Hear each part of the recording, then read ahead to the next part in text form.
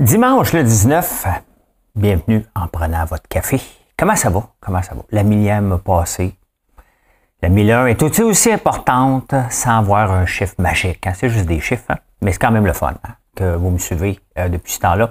Hey, je vous parle du patron de Sam, le patron de chatGPT. Out. Une épicerie. Vous voulez pas manquer ça. Hein? Une épicerie à 250$. Ils ne peuvent pas couper nulle part. Je vous montre la photo. Vous allez me dire ce que vous en pensez par rapport à ça. Hein? Olivier Beaulieu, hein, Dominique Olivier, puis la nouvelle d'OPCM, elle n'a pu inviter au même party. Il était partenaire d'affaires. Je pense que leur business deal est pas mal passé. Faire de l'alcool au Québec, pourquoi j'en ferai jamais? Je vais vous le dire. Les prix du sirop d'érable, tiens, qui explosent au magasin. Hein? X dans le trouble et James Blunt aime France Baudouin. Attention aux rumeurs, par contre. Attention aux rumeurs.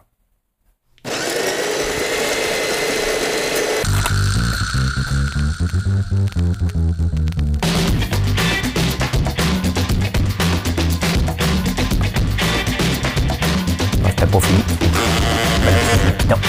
Avez-vous fait votre like? Vous êtes-vous abonné? Hein? C'est important. C'est ce qui fait la différence, ces réseaux sociaux. Surtout sur X. Eh bien, écoutez, grosse nouvelle là, pour les gens impliqués dans l'intelligence artificielle, ou même ceux qui ne le sont pas. L'intelligence artificielle fait partie de nos vies, va faire partie de nos vies de plus en plus. Et Sam Altman, un des fondateurs de chatGPT, il était 4, je pense. Il y en a un qui s'est fait, lui s'est fait mettre dehors. Le PDG a décidé de partir. Il faut dire qu'il n'y avait pas d'action dans ChatGPT. Il n'y avait pas de valeur. Hein. C'était juste un employé qui était là. Et je l'écoutais parler depuis des mois, puis je me disais, tabarnouche, hein? Le gars, il est supposé aider à la valorisation de ChatGPT, puis il se promène partout, puis il disait tout le temps, faites attention, il faut faire attention à ci, c'est dangereux, il faut faire ci, il faut faire ça.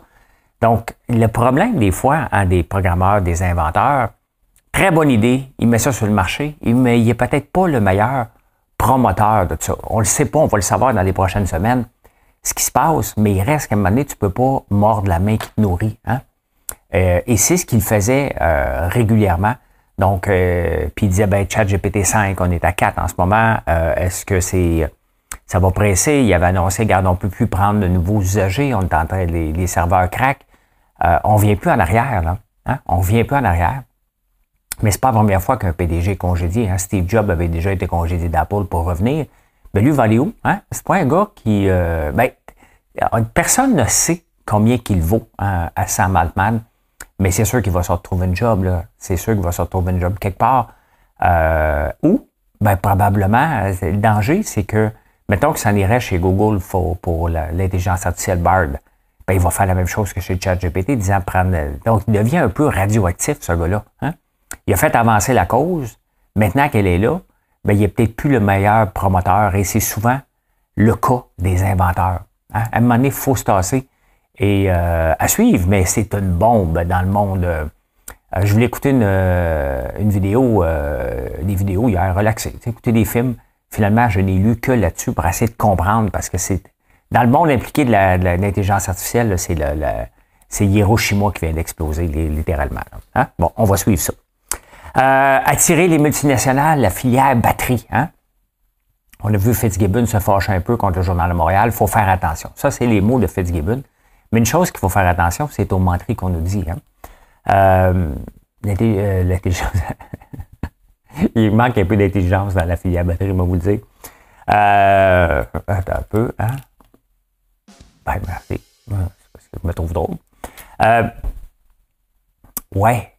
Finalement, ça va coûter, à date, ça nous a coûté 43 milliards. Mais là, faut financer ça. Hein? Fait qu'il n'avait pas dit qu'il fallait emprunter. Donc, on a un 7 milliards supplémentaires si tout va bien. La rentabilité du projet, ils disent que notre vol, c'est en 5 ans. Écoute bien, là, hein? Tu ne mets pas autant d'argent sur la table puis que tu pensais en 5 ans. Ça, c'est laisser supposer que les prix des batteries vont s'en aller en grandissant, qu'il n'y aura pas de guerre de marché dans le prix des batteries. Oubliez ça, les Chinois vont en faire solide. On parle de 20 ans. 20 ans. Quand on aime, on a toujours 20 ans, 20 ans, 20 ans. On est mieux de l'aimer, hein, parce que c'est ça que ça va prendre, 20-25 ans de rentabilité. Il n'y a aucune entreprise qui peut faire un projet sur 25 ans. On fait des projets. Moi, honnêtement, je rapproche la dépense du revenu. Mais après 18 mois, moi, un projet, là, ça commence à être risqué en tabarnouche que ça ne marche pas. 20 ans, impossible. Impossible. Ce qui est impossible, c'est de voir ça dans le Journal de Montréal. Là, pour ceux qui sont en podcast, je vais essayer de vous le décrire le mieux que je peux. Okay? Je vous montre ça. Un panier d'aliments équilibrés augmenté de 25 %. Une photo dans le Journal de Montréal, un couple qui... voilà, je suis là. Un couple qui, avec ses 2 enfants, tout le monde est souriant, puis elle dit « J'arrive pas avec 250 ». Elle montre son épicerie. Je vais essayer de vous la décrire. Bon, on va commencer avec les choses santé, des haricots en canne. On parle, c'était serré. Là. Elle dit qu'avec ça, 250 $, elle n'arrive pas. Les haricots en canne coûtent à peu près 3 $ la boîte. Un sac qui va correspondre à peu près à 25 boîtes, ça coûte 3 $. Tu es capable de les faire tremper. On part avec le facile. Les oranges ont augmenté de 100 %. Elle a des oranges là. Les petites carottes, elle ne prend pas les carottes qui coûtent 1,79 $ le 5 livres. Elle prend les petites carottes déjà épluchées. On parle, elle a le droit. On parle d'une famille qui va dans le Journal de Montréal, dit qu'elle n'arrive pas avec 250 $. Bien, vous voyez, en partant, les haricots, les petites carottes, puis les oranges, en partant. Là, je vois, il y a des choses que j'ai de la misère à voir, là, parce que c'est petit. Bon, des œufs, elle a besoin de ça. Elle achète des mandarines déjà dans des petits pots pour les collations. On parle d'une famille qui se plaint qu'elle n'arrive pas avec 250 $, là. OK? C'est ça. Je suis pas en train de dire qu'il ne faut pas acheter ça, hein? Mais si tu es serré, tu n'achètes pas ça, tu achètes la mandarine tout court, hein? Ou tu achètes autre chose. Le yogourt, elle l'achète en tube. Elle a le droit, mais c'est plus cher. Hein? C'est plus cher. Maintenant, elle achète des raisins rouges. Et moi, là, je ne suis pas assez riche pour acheter des raisins rouges. Quand j'arrive à la caisse, j'ai tout le temps le goût de le remettre à la caisse tellement je trouve que c'est cher. Elle a le droit, mais c'est là. Elle fait des muffins. Bon. Au lieu d'acheter de la farine puis de toute la patente, elle achète le mélange déjà tout prêt de Quaker. Elle a le droit. C'est pas économe. Ensuite de ça, elle a des petits biscuits, hein, des pâtes d'ours. Pépites de chocolat et avoine, elle a des pâtes d'ours. Elle a le droit, c'est cher. Les céréales, ben, il ne va pas avec le dos de la cuillère, elle prend la grosse boîte de Honey Nut Cheerios. Elle a le droit. Tout ça, elle a le droit. Mais là, on parle d'une famille qui dit qu'elle n'arrive pas pour 250. Tout ce que j'ai nommé, on a des alternatives moins chères, tout simplement. Hein? Là, il y a bien des choses que je ne suis pas capable de voir. Là, j'ai beau grandir. Là. Donc, sincèrement, tu sais, à un moment donné, c'est parce que qui a de l'air ridicule en faisant ça? Hein? Le journaliste n'a pas le goût de dire. Elle met son épicerie sur la table, elle dit regarde, elle n'arrive pas. Le journaliste, ça ne tente pas de dire, c'est parce qu'on va rire de toi, man. Hein? On va rire de toi, là. Là, on n'a pas vu la viande puis tout ça, là, je comprends, là. Mais ce qu'elle nous a montré sur la table, c'était pas la meilleure épicerie, là. Hein? C'était pas la meilleure épicerie. Mais voilà. Voilà. J'aime ça donner mon opinion. Je connais mes prix. Hey, au UK, hein? On a appris cette semaine le décès de Carl Tremblay, qui a un cancer de la prostate, 47 ans. Je te jure que ça fait réfléchir en tabarnouche pour n'importe quel homme, là. Moi, j'ai passé mon test l'année passée. J'ai presque le goût d'en leur passer un autre. Au UK, les journalistes, des fois, là, ça sert à quelque chose. Hein. On l'a vu dans le procès, pas le procès, mais les dépenses de l'OPCM. Hein, ils ont fait du bon travail. Au UK, c'est le Daily Mail qui a mis de la pression non-stop sur le gouvernement pour avoir des tests gratuits et plus rapides pour le cancer de la prostate et faire les nouveaux tests parce que ça évolue rapidement. Les tests qu'on passe sont sûrs à 55 %. Donc, ils vont passer, il y a 300 000 hommes qui vont passer des MRI au UK maintenant, grâce à la poussée du journal pour dire que c'est important, autant important que pour les femmes. Donc, je trouve ça important de le mentionner, de se faire tester régulièrement. Je l'ai fait, puis j'ai encore la chienne. Là. J'ai encore la chienne de par ce qui s'est passé. Tu sais, j'ai presque le goût, mais là, bon, je ne sais pas pour y aller tous les ans. Là, même, ça fait même pas un an. Là. Fait que, voilà. Ça va au Québec. Je me demande bien de quoi qu'on va parler au Québec. Je me demande bien. Vous autres? Bon, il y a du hockey à Québec, hein? Là, Rick Girard, il pense que Gary Bettman va être là pour le match des Kings contre match préparatoire dans une ville qui n'a pas de hockey. que Gary Bettman va venir voir que les gens de Québec aiment le hockey. Ils vont être 5 000 dans un amphithéâtre de 17 000 personnes, mais on aime le hockey. Hein? Enfin, non, pensez-vous que Gary Bettman va faire cave de lui? Il n'en a rien à foutre d'aller là. Il n'ira pas là. Il n'ira pas là. Éric Girard, qui va le rencontrer au mois d'octobre à New York, c'est une perte de temps. Tu sais, à un moment donné, là, il y a des longs shots dans la vie, puis il y a des choses que tu dois t'occuper. Ça n'en est pas une. Le gouvernement n'a pas à être promoteur de hockey. La réponse de François Legault, mais les gens de Québec aiment ça, le hockey. Sincèrement,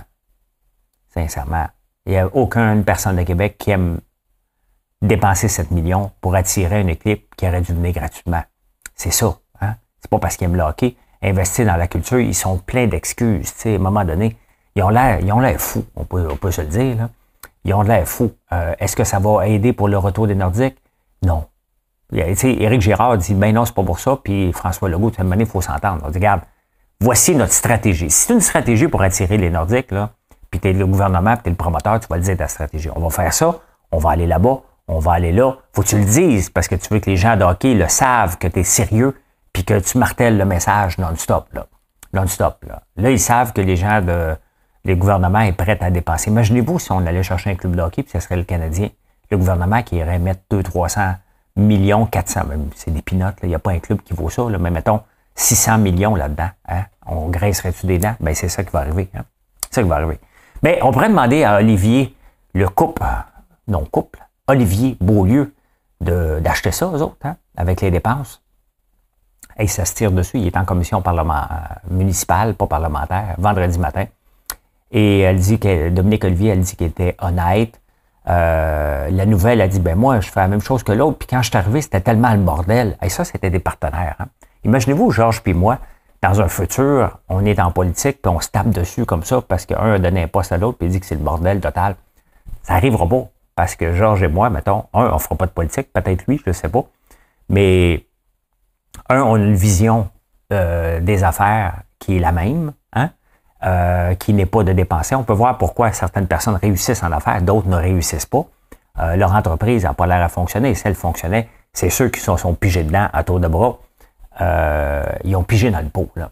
Et là, la mairesse, elle aurait dû, tu sais, à un moment donné, là, tu ne peux pas sauver des gens. Je vais vous donner un exemple très concret de Marie-Chantal Toupin, mettons, à Big Brother.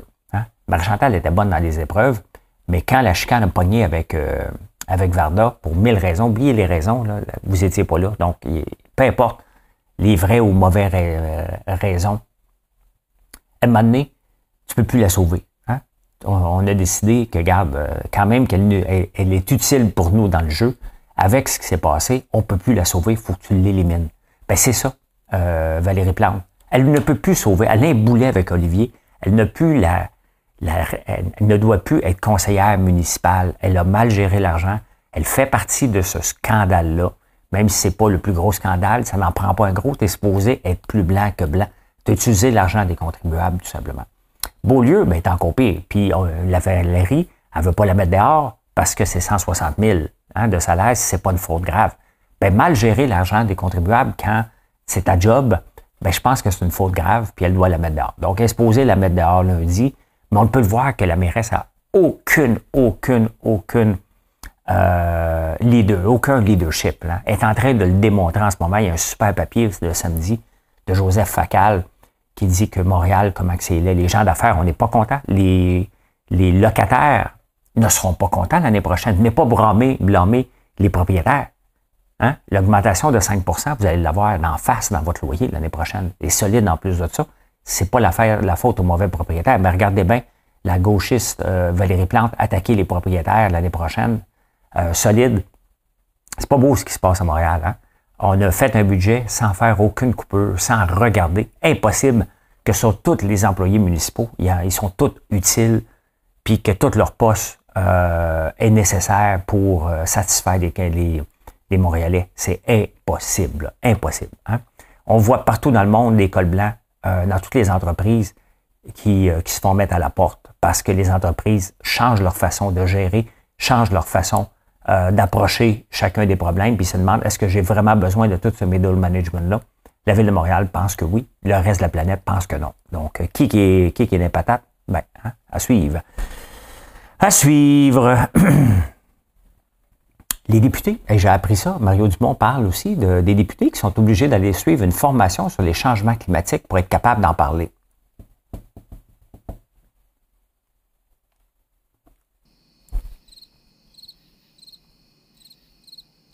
Est-ce que les députés pourraient suivre aussi une formation financière? Hein? Parce que ça n'a pas de bon sens. Il en parle justement Mario Dumont, puis c'est ce que je dis depuis toujours. On peut pas, un député ne peut pas gérer un budget, un ministre ne peut pas gérer un budget s'il n'a pas la formation nécessaire ou l'expérience nécessaire. Arrêtez. C'est son rôle, là, c'est pas juste les clôtures le vendredi, là, puis les chicanes de chats. Là. Non, c'est un rôle de gestionnaire de milliards de dollars chacun. Il faut qu'il apprenne, il faut qu'il ait la capacité, puis ça devrait faire un prérequis. À un moment donné, quand tu te présentes comme député, as-tu les prérequis pour le type de poste? Sinon, regarde, tu peux être député, mais à un moment donné, tu ne pourras pas être ministre, tu ne pourras pas faire ci, tu ne pourras pas aller en commission parlementaire. C'est beau avoir une opinion, mais encore faut-il que tu aies de la compétence. Tu peux bien parler de ton budget, mais es-tu capable de le gérer? As-tu la capacité de le gérer? Je pense qu'on est rendu là. Si on force les députés à suivre une formation climatique, je pense que les former à gérer un budget puis comprendre qu'est-ce qui se passe dans la lecture d'un budget et des conséquences de donner de l'argent à gauche ou à droite, je pense que c'est assez important aussi. Hein? Je pense que oui. Beaucoup de sujets aujourd'hui, on s'en va tomber sur la tête.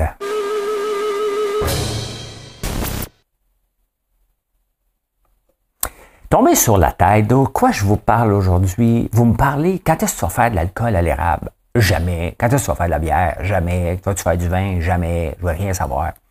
Je veux rien savoir. Il y a un article dans le Journal de Montréal justement là-dessus sur faire de l'alcool au Québec, premièrement, le MAPAC, hein, agriculture, pêche et alimentation. Premier département qu'il faut que tu affrontes. Hein. Après ça, tu as la Régie des alcools, bien entendu. Hein, la SAQ, parce qu'il faut que tu vendes tes vins à la SAQ, où tu passes par là. La sécurité publique, hein, la police, hein, la police. Après ça, ben, le ministère des Finances. Donc, tu es toujours dans ton bureau en train de remplir de la paperasse puis de la conformité. Tu as toujours quelqu'un qui vient te voir. Hey, on veut pas ça. Hein? Je veux pas ça, moi.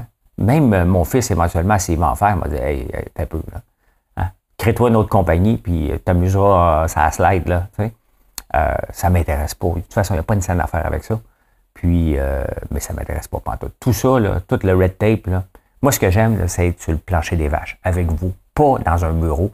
Pas que Marilyn soit dans un bureau, parce que j'ai le goût de vendre une bière que je n'ai même pas le goût de boire, en plus. Okay. C'est tough. Il y avait un projet de loi 17, là, je pense, qui était supposé être en place pour simplifier la vie et tout ça. C'est tough faire de l'alcool. C'est un choix, hein, mais faire de la bouffe aussi, c'est tough. Tout ce qu'on fait qui a rapport avec la santé des gens, c'est tough, point final. OK? Je veux juste pas m'en rajouter en ayant un autre département d'impact qui ne me tente pas. Et de toute façon, je n'ai pas le goût de faire de l'alcool. Donc, ce que je viens de lire aujourd'hui, des fois, tu as besoin de le lire. Tu sais, j'écris des livres sur l'entrepreneuriat, je vous donne des conseils. Et des fois, vous me dites, après avoir lu mon livre, vous m'avez écouté, finalement, je ne me lancerai pas en affaires. Mon but est de vous stimuler l'éveil entrepreneurial en vous, si je le peux. Mais en même temps, c'est pas pour tout le monde. Si je peux l'endormir aussi, que vous ne faites pas de gaffe, ben tant mieux. Hein? Donc là, cet article-là m'a réveillé pour pas faire de gaffe.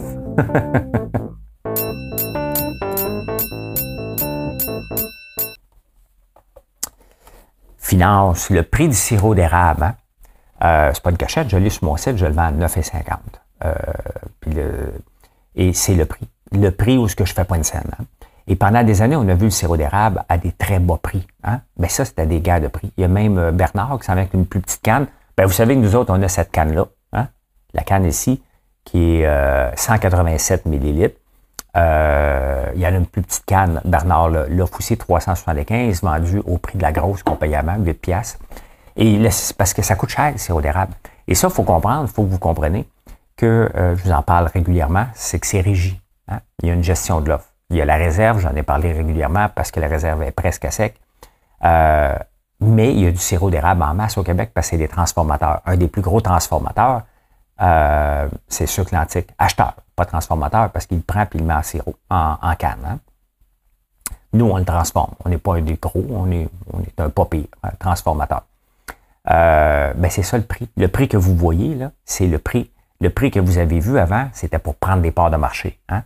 Donc là, maintenant, vous voyez le vrai prix qui est reflété parce que, tu sais, juste mettre une canne de sirop, avec le prix actuel, mettons qu'on est obligé d'acheter du bio, donc mettre du sirop en canne coûte à peu près 8 pièces et demie la canne.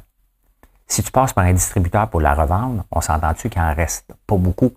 Donc, c'est le prix que vous voyez. Donc, chez Métro, 9 pièces et demie, c'est le prix. C'est le prix, même 10 pièces et demi. À 9 pièces et demi, je suis même pas cher encore. Donc, ça vous donne une idée de ma structure de prix. Ça se vend en moyenne 10 pièces et demi la canne de sirop d'érable. Ben, il fallait s'y attendre. La réserve stratégique est là, bien entendu, pour permettre à ceux qui en produisent des barils de bien vivre, mais c'était aussi supposé protéger les prix pour éviter ce genre de montée-là. L'affaire, c'est que le prix actuel, le prix qu'on vous voyait avant, n'avait pas de sens. C'est le prix actuel qui fait du sens selon la structure de coût qu'on doit payer le sirop d'érable, le transformer et l'amener. Même, je me demande comment ils font pour le vendre à 9 pièces et demi au magasin, considérant que quelqu'un doit prendre une marge aussi. Donc, il en reste plus beaucoup. Hein? Il en reste plus beaucoup. Et le Black Friday, je vous ai écrit un article vendredi soir parce que vous me demandez est-ce que je suis mieux d'attendre mes achats pour le Black Friday avant ou après? La réponse, je ne fais pas de Black Friday. Je ne fais pas de vente de feu. Ça n'existe pas chez nous. Pourquoi? Parce que j'ai une structure de prix à l'année. Hein? C'est sûr que c'est contre-marketing. Hein? Puis vous attendez le Black Friday, vous en parlez. Vous allez acheter probablement des cossins que vous n'avez pas besoin simplement parce qu'il y a un deal en face. Là. D'ailleurs, aux États-Unis, c'est 9 milliards seulement cette journée-là. Donc, c'est un gros barème, le Black Friday, de voir comment vont être les dépenses de Noël. Mais je suis dans la bouffe en partant. Hein? Je suis dans la bouffe, dans la transformation alimentaire. Mes prix, j'y mets le plus bas possible à l'année. J'aimerais ça les avoir très cher, moi aussi, puis dire, regarde, on va faire une vente, tabarnouche. Mais le problème avec la vente, il ne faut pas oublier que le lendemain, là, tu n'as pas de vente. Hein? C'est une grosse journée pour aller acquérir des clients, c'est sûr. Mais pendant des jours qui suivent après, là, tes ventes, pouf, tombent, hein?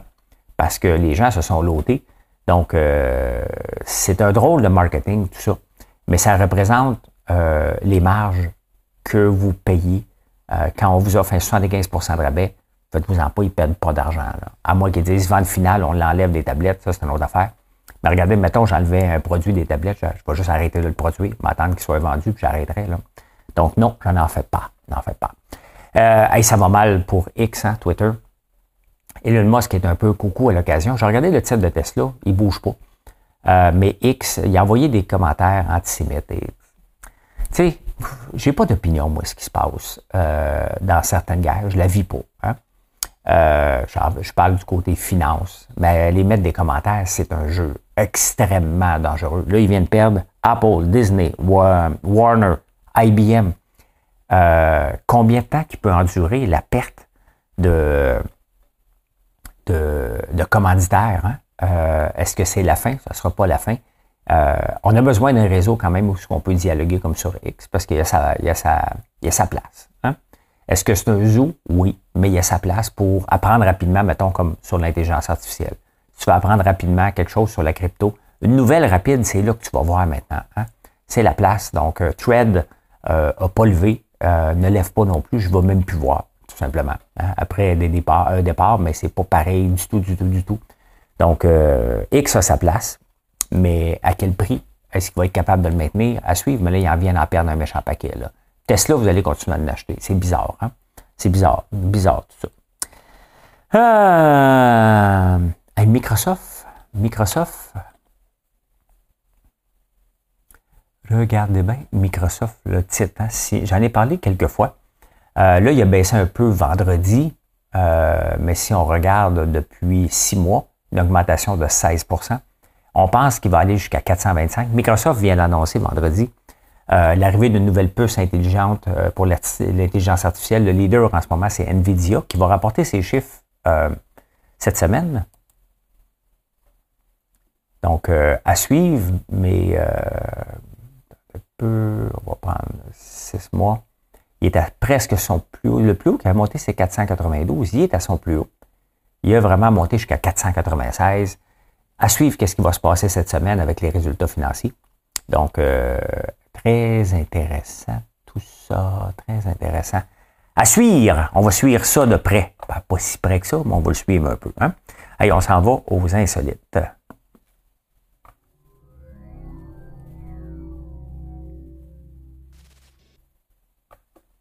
Il y en a des affaires à checker ici pour être capable de faire un show. Merci d'être là.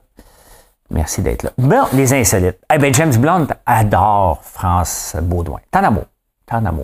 Mais là, calmez-vous, là, c'est pas un amour charnel, c'est un amour financier. Il est numéro 1, depuis qu'il est passé la semaine passée en direct de l'univers, il est numéro 1 au Canada. Donc, ça aide. Hein? Il est tellement bon. Moi, je l'adore. Je l'écoutais déjà d'avance. J'ai dû aider un petit peu cette semaine, parce que j'ai écouté Monster à peu près une vingtaine de fois. Une couple de fois avec vous autres sur TikTok, puis une couple de fois tout seul. Très, très bon. Très, très bon. Donc, aidez-le un petit peu. Allez l'écouter un peu. Hein? Fait que, voilà. Des huîtres et des champagnes. On a beaucoup parlé d'huîtres cette semaine avec la Ville de Montréal, mais les huîtres et le champagne, tout le monde sait que c'est aphrodisiaque. Hein? Fait que si ton chum ou ta blonde t'achète des huîtres, puis dit, bébé, on mange des huîtres avec un petit champagne ce soir, tu vas penser, oh, ce soir, tonight is the night. Non. Ben, peut-être. Ben, ça te demande, ou s'il te demande, viens-tu courir avec moi? Vas-y. Les études ont prouvé que le taux d'endorphine et de testostérone augmente après une course et que le rapprochement est plus fort que des huîtres et des champagnes. C'est ici que tu vas l'avoir appris. Là, tu cherches partout une nouvelle. Hein?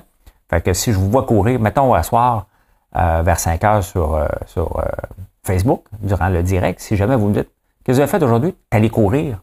On va comprendre. Essayez de courir les deux, hein, si vous êtes en couple. Vivre vieux. Tentes-tu de vivre vieux? Ben, il y a une seule solution. Hein? Parmi toutes les solutions, je t'en donne une. Hein? D'avoir une horloge biologique plus basse. La mienne, regardez, moi j'ai 55, mon horloge biologique est de 51 quand je paye sa balance. Mais bon, c'est pas si scientifique que ça. Là. Mais les douches froides aident énormément à vivre vieux. Marcher dehors au froid aussi. L'exposition au froid a toujours de plus en plus d'études le prouvent. Donc, ben c'est ça. Hein? Fait que si vous voyez un vieux marchand de chess à moins 25, il est peut-être pas si dément que ça. Il veut vivre jusqu'à 100 ans. Hein? Peut-être. Traitez-le pas de fou. C'est peut-être lui le moins fou du groupe. Eh bien voilà, je peux dire ceci. Merci. Merci encore d'être là. Venez nous voir sur françoislambert.one et je vous souhaite une excellente journée.